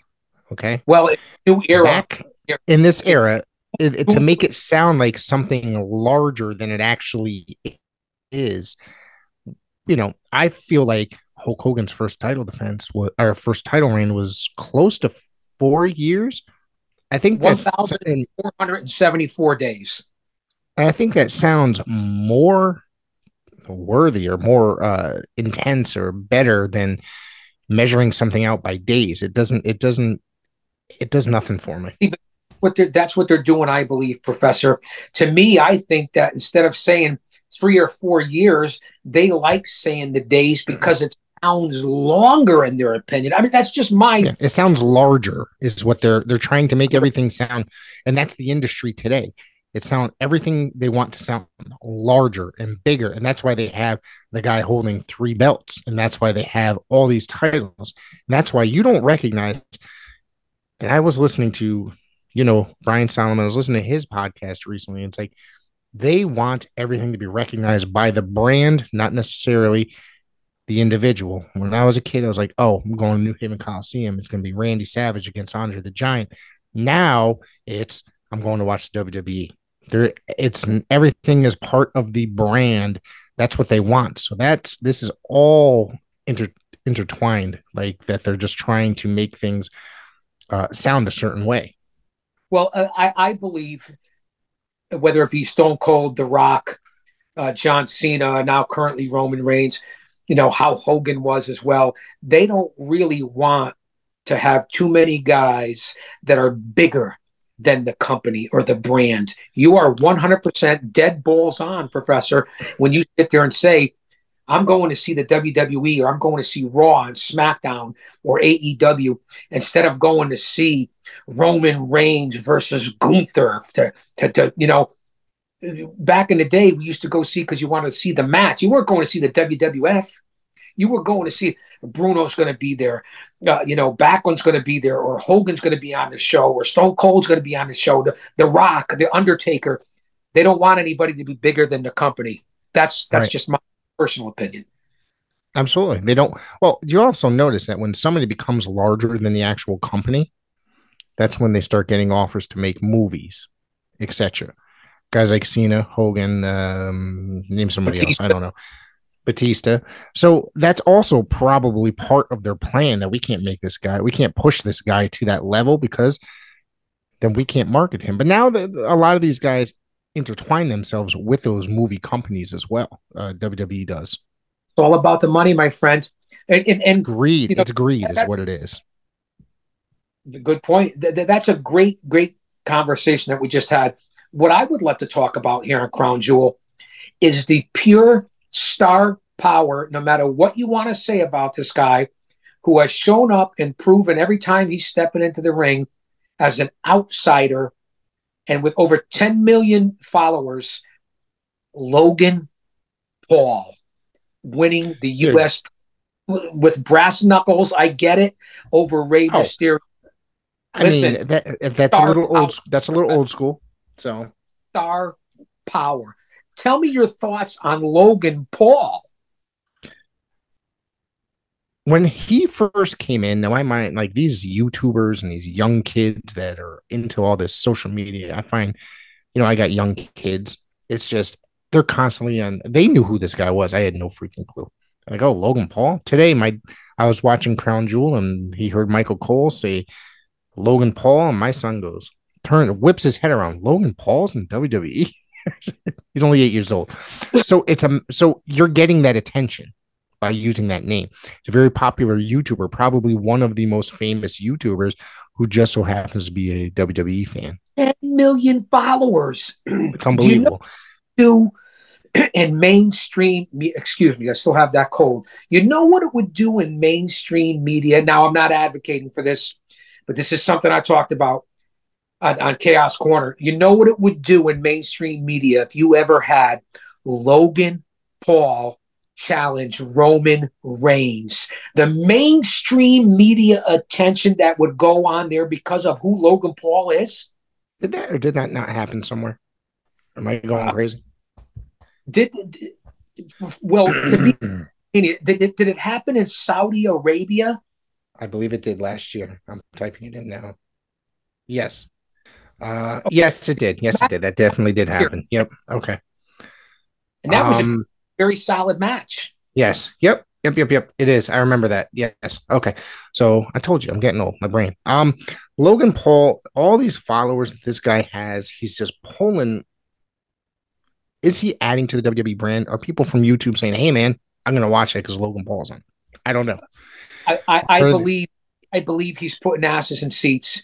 Maybe not so far as ticket sales, but he's putting eyes on the product because he is a mainstream guy. He's got his brother Jake Paul. He's visible. He's cocky. He has those 10 million followers. I mean, I believe that he's performed as an athlete like no other that's ever stepped in from another sport into the business, except maybe Kurt Angle. Yes. So today I read that he probably has 8 matches in his entire career, Logan Paul. You're correct. This guy has been putting on some of the best matches on the card since day one. Has anybody progressed that quickly since Kurt Angle? Kurt Angle had his first match. Rock at one point. Kurt Angle went in training in Memphis. They put him on a card that weekend after just a few days of training. Mind you, it didn't turn out fantastic. I read this in Kurt Angle's book. But that guy came in and he was immediately skyrocketed as one of the best heels in the business at that time period. Well, the business is a lot different. Kurt Angle with it absolutely is. Logan Paul comes in and uses his athleticism. And again, even Ken Shamrock came in and adapted very well as far as crossover athletes. Well, he wrestled before he was an MMA star. He wrestled down south in the Carolinas. He wrestled for the fuck was the guy's name? Frank Dusek was involved. You know Frank Dusek. Of course, we follow each other. Yeah. I've had many great conversations with him as of late regarding history. I've sent some Dusek family history from our area over to him recently, so that I came across. So we're talking. He wrestled for South Atlantic Pro, the NAWA. Back, this is a group that was kind of the that was started up that was trying to, when WCW separated from NWA in that area, they lost a lot of TV down in the Mid-Atlantic. So this group tried to, Vince Torelli, which was AKA Ken Shamrock, wrestled for this group as a very young professional wrestler, as did Chris Chavez, which became Tatanka, yada, yada. It was reminiscent of the old. So he had some great years of professional wrestling before going to Japan and getting into the mixed martial arts. That is a good point. So maybe he wouldn't be in that class of guys that came strictly or solely first from another sport. So to your point, with the exception of Kurt Angle, Logan Paul, especially current day, nobody has done it like him. And he's going to be guys that you won't see him weekly on Raw or SmackDown, but to bring him in for the big events, that the guy to me adds to the card. That's just my opinion. And he's now the U.S. title. So let's see how they're going to use him moving forward. Now, do you think that since he's United States champion, they're going to use him more on television? Do you think he's going to make some more appearances? I think he's going to have to, unless he's going to drop that title quickly. You know, so I think they're going to have to use him more. So we'll see how he stands up to more regular competition. I think he could pull it off. He's pulled it off so far. We'll see what happens. And speaking of legends and people that put asses in seats, a guy who hasn't won a match since 2018, perhaps the last really run this company, John Cena losing to Solo Sikoa at Crown Jewel. How about that? He's become, and I don't want to, this does not mean an insult. He's become the, Pedro Morales of today's time period. You remember in the 80s, Pedro Morales was doing jobs in 1986, 1987 to help the younger talent. That's exactly what John Cena is doing right now.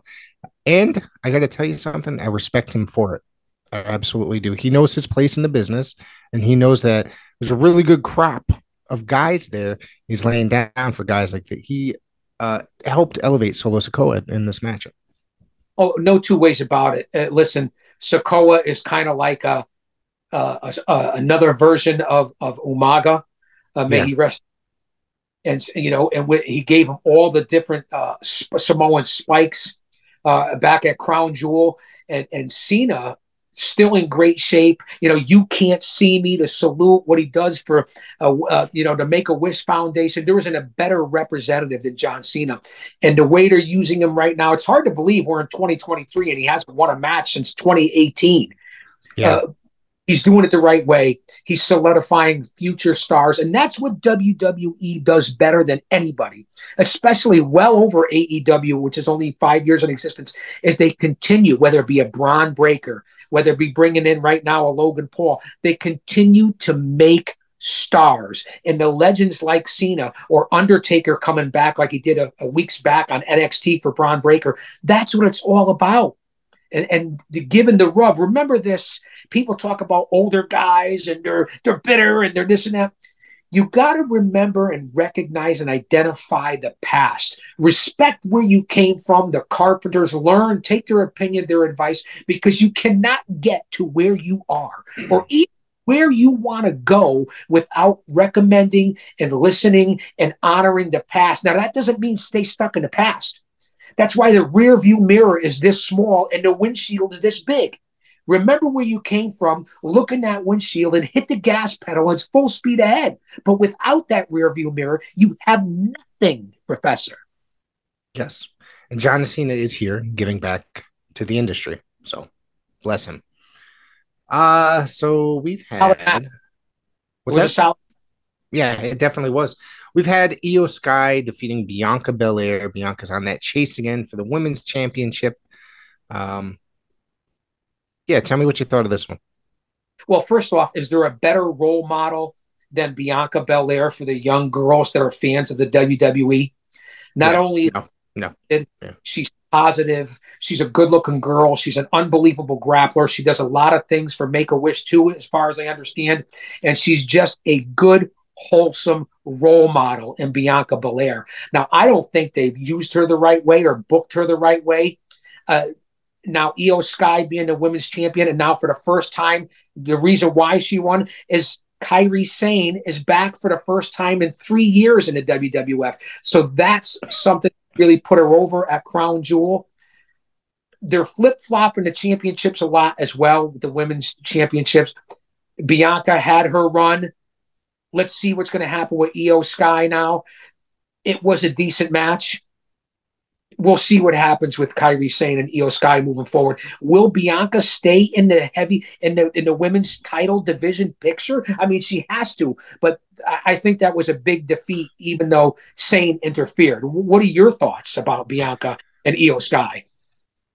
I thought it was a tremendous matchup. I'm a fan of both women. I think, like you said, that I don't think that Bianca's gotten her fair chance. They gave her the title that first time. Took it away from her, then they gave it back to her. She held it for a year. I mean, she is a tremendous, tremendous performer. She really is. Io Sky, I think, is another tremendous performer. I'm glad to see that she's getting her due after being with the company for a number of years through the NXT brand, and then finally, I think she made her. Was it her main roster debut last year at last year's WrestleMania, not this past year? Yeah. I believe it was. Yeah. So, I mean, she's been a tremendous performer.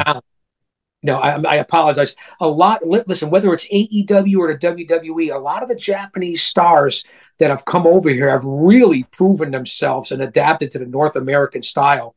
And there's a lot to be said for the Japanese stars in both companies, whether it be Takeshita and AEW or whether it be, Io Sky and Kairi Sane. I mean, I can go on and on about the Japanese stars and their effect on the North American wrestling style. Absolutely. And it's a different animal over there. There's the style of professional wrestling over there. So, and it's a tremendous, tremendous style as well. So, let's see what else we had. Cody Rhodes, right? That's where I was going. Cody Rhodes defeated Damian Priest. I didn't really think much about this match, honestly, to be honest. I think Damian Priest, when's he going to cash in that? We saw his failure to cash it in. Do you think he's going to cash in and win it? Or do you think he's going to take the dive? He's definitely not going to cash in and win it, in my opinion. I don't believe Damian Priest, although he's been a breakout star in 2023, with the help of Rhea Ripley and Dirty Dom and Finn Balor, he can be on his own. He can stand alone. I do not think right now at this point in his career he's championship material. And as far as Cody Rhodes, he's been sidetracked and he's been kicked off to the curb. Will he win at WrestleMania 40? Will they deliver in the end? Will he be the one to beat Roman Reigns and end this title? A lot of people seem to think that. I don't know where I stand yet with Cody Rhodes, to be quite honest with you. I know that's the obvious storyline. People are going to say, Chaos, what are you talking about? You don't know what you're talking about.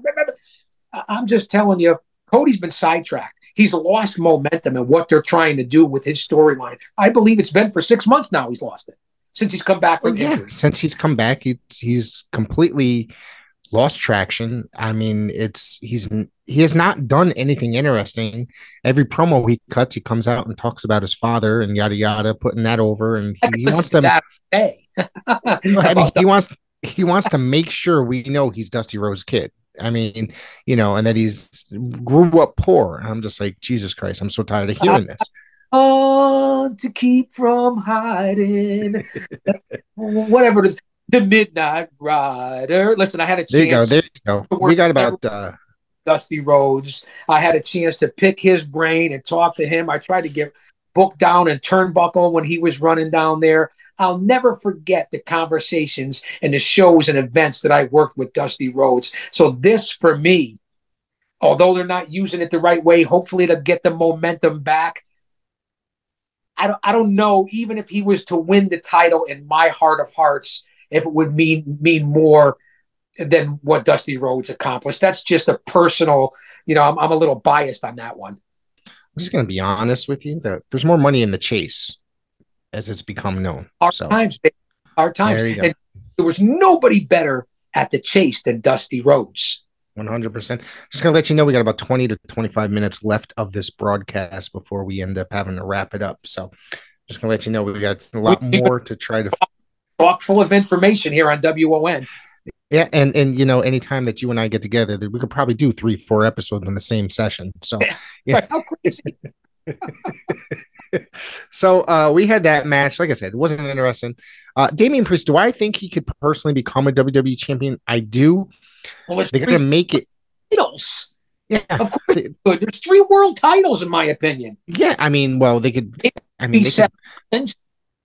could put it on Barry Horowitz tomorrow and still wouldn't mean much. You know what I mean? No offense to Barry. No offense. But yeah, me too. Great guy. It's just that Barry Horowitz takes no shit from anybody. Stand-up guy.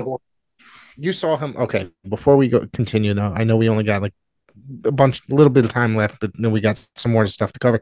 You saw his speech at the Hall of Fame this year?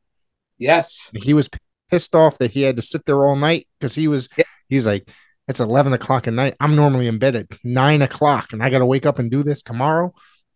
So yeah. Being able to hang out with Barry at FanFest 8 in the New England Pro Wrestling Hall of Fame was an honor because he's a great guy. So to get a chance to finally be able to talk to him and meet him after seeing him for years, people consider him a jobber. But let me tell you something. Barry Horowitz was one of the best in the WWF. I'm going to tell you that he was one of the best technical wrestlers you will ever see. You can ask Roma. Watch those matches that they had. I saw them in the New Haven Coliseum on a house show against each other. I mean, Roma was a great performer as well. If I'm not mistaken. Trained by Malenko, if I'm not mistaken. Boris Malenko, yes. Actually, if you guys fans, I'm going to put out a shill right here.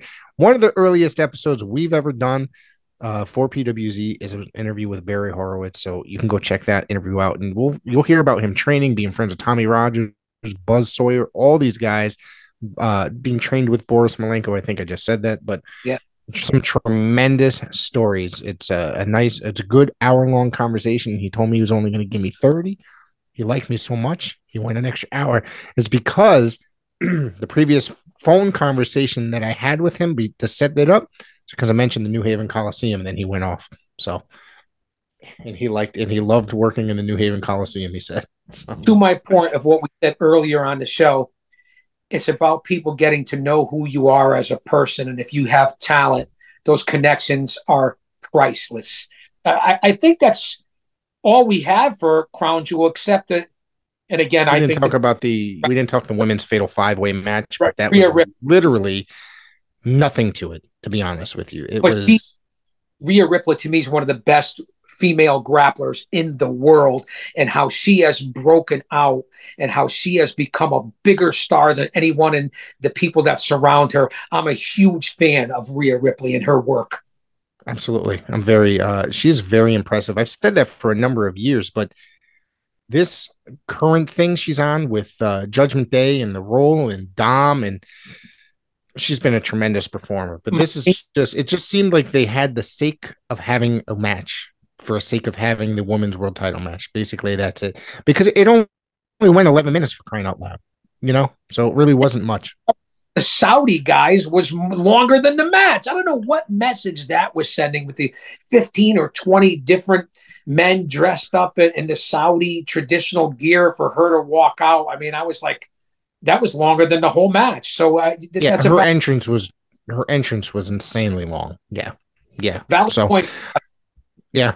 So what else do we got here? What else do you have here? Do you have some history you want to discuss, or do you have other news? Yes, I do want to discuss a couple of things, and then I'll let you get out of here because, as you said, we can go on forever. I would love to briefly, and I'll bounce back to a touch on the Vladimir documentary and maybe even the upcoming Iron Claw documentary. But because it's a company that you support and that you follow, the NWA and what they did the last week or two, coming up on a deal with the CW network, and then Billy Gorgon approves the Smashing Pumpkin of James Mitchell and a bunch of strippers and hookers doing a cocaine vignette at their latest pay-per-view. They must have their head up their asses with the history of this business, with the drug overdoses, with the drug problems and things that have happened in the world of professional wrestling from its inception to current day 2023. And you bring in James Mitchell and approve a storyline on pay-per-view where you have kids watching and families watching, and you're sniffing lines up in a bar with a bunch of hookers and strippers, and you put that on TV. They may have blown everything that they've done. I want your opinion because I know you know guys in the NWA. You're friends with guys that do the NWA podcast. And what the heck were they thinking with that storyline? I'm going to tell you, I was watching it. I watch every NWA show, weekly TV, any special that they have. I've been an NWA fan since I was a kid. I've been a fan through every iteration they've had, through the WCW years, the Jim Crockett years, all the way up to NWA Power. Yeah, all the way up to NWA Power, all the NWA TNA, all the little territories. And I know you worked for the NWA before as well, with NWA New England, all those little territories when the NWA is basically on life support for many decades. I was a supporter of the National Wrestling Alliance because that is what I absolutely loved about professional wrestling. A lot of people say, hey, it's not the same NWA. It is the same territory system and the same organization, so to speak. But the people don't understand it was a territory system, not a promotion, not just one single outlet. So anyways, I've been a supporter of the National Wrestling Alliance for 4 decades. 4 decades that I've been going close to 4 decades. You know, I realized I discovered professional wrestling at 8 years old. I just turned 48. That I've been a supporter of the National Wrestling Alliance, or wrestling as a whole, for 40 years. So yeah, that was some bullshit, man. I'm going to tell you. I was so pissed off when I saw that. I watched this pay-per-view. I was looking forward to it. Let me take that back. I was not looking forward to it because they're coming in here with the name Samhain and everything. Oh, it's going to be our first hardcore pay-per-view. Oh, Jesus Christ, I said. I'm not a hardcore fan. You have to change. Don't label it hardcore. Make something special. Remember Mick Foley back in the day? Or Abdullah or Bruiser Brody, they would just go crazy, and there was no name for it. It's just a wild and crazy guy, and they went for a brawl. Do that stuff type thing. So I hate this pre-planned stuff like that, making it hardcore. Colby Corino, Joe Alonzo had the match of the night. Mind you, was it Falls Count Anywhere or No Holds Barred? One of those. And it went all over the arena, but I do have to say there was some really great spots. It was a tremendous match. This building that they were in was beautiful, like little small arena, probably maybe 2,000 people it could hold. However, it was not exactly full if you watch the NWA shows. When they shot over to the stage and they showed Father James Mitchell sitting there laughing with all these women, scantily clad women snorting cocaine, I was pretty upset with the pay-per-view at that time period. However, there were some things that delivered, and I looked at that and I said, what the fuck is going on here? I was so angry. I said, what is this? And like you said, there's been so many drug overdoses in the professional wrestling industry and drug addictions and guys that are recovering. We just had a couple months back, Brett Wayne Sawyer die, who had substance abuse, for many, many years. He was supposed to be on this show around that time period, and we had some technical difficulties the day that he had some technical difficulties the day of recording. We were pre-planning to get back to it that week, and then all of a sudden I saw online that he had passed. So this is a guy that suffered through substance abuse, drug and alcohol abuse as well. So it kind of hit hard a little bit on this end because I had been in communication with him quite frequently as of that time period, excuse me. So to see this guy just sitting out here doing drugs on TV, there's children that watch professional wrestling. Okay. I bring my kids to professional wrestling events. I'm not going to bring them to a show. If I brought my son to this, now my son is an NWA fan. He knows how much I love the NWA, and he and I sit there every Tuesday at 6:05 and watch the program.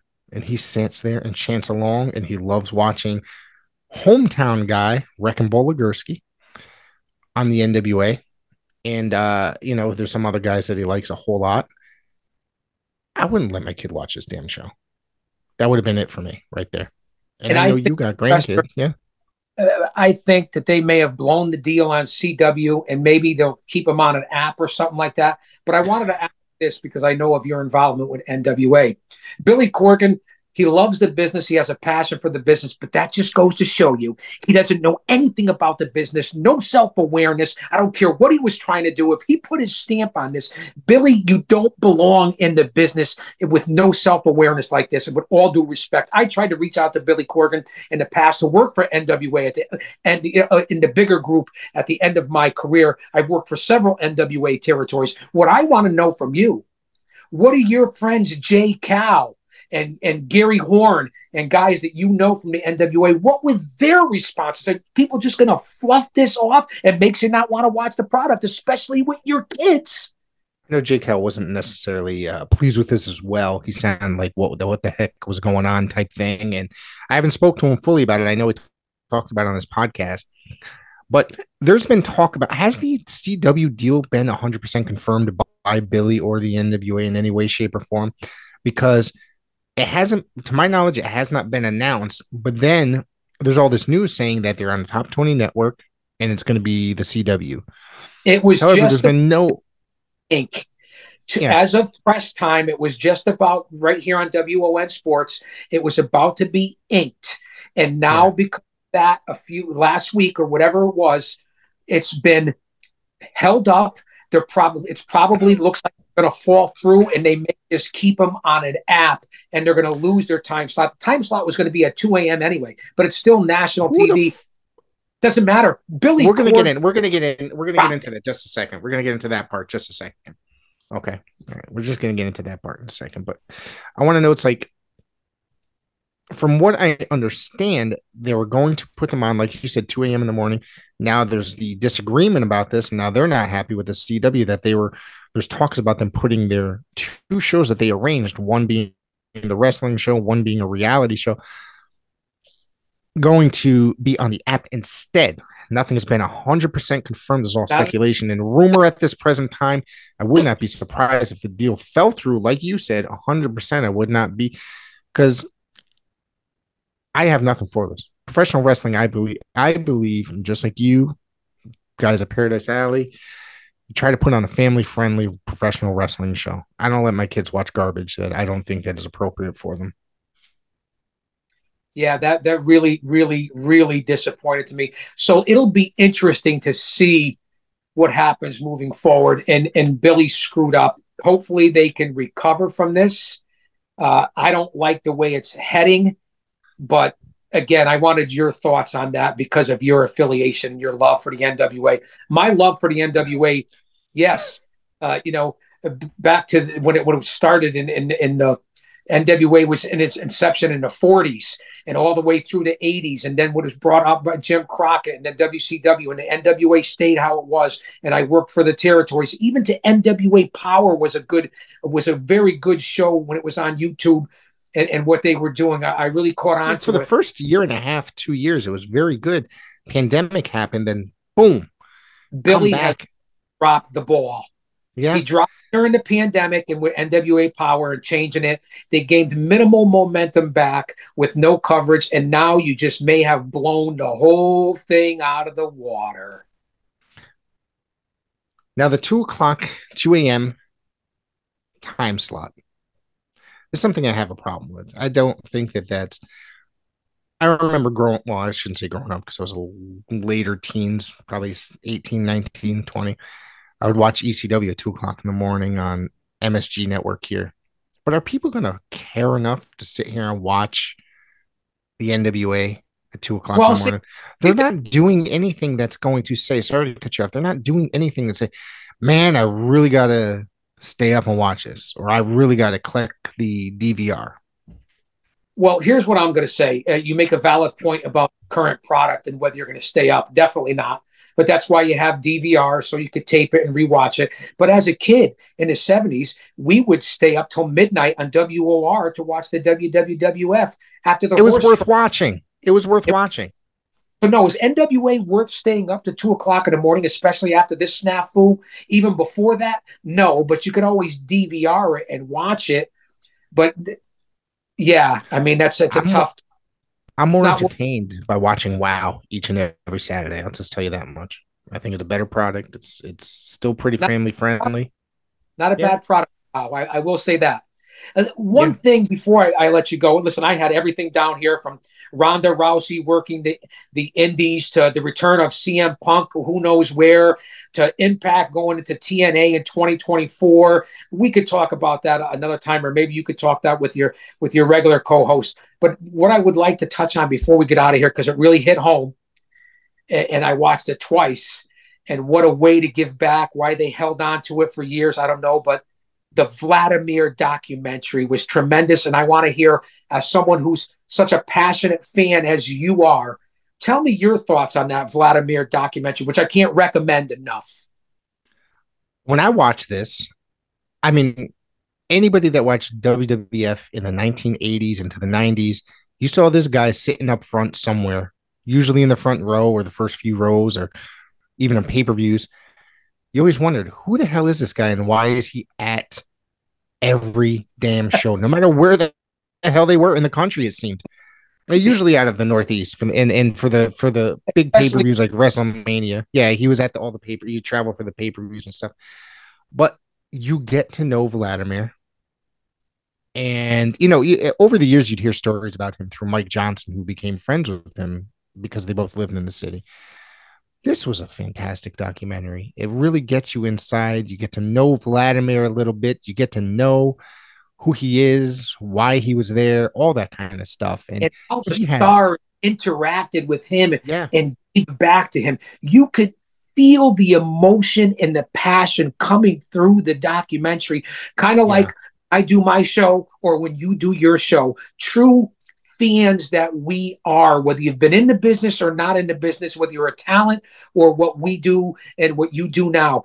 With Vlad, you could feel the emotion and the passion, and just to see how the stars for once, and I hate to say it this way, gave back to that man. I mean, it really hit home. I almost watered up at one point because I identified with it so much.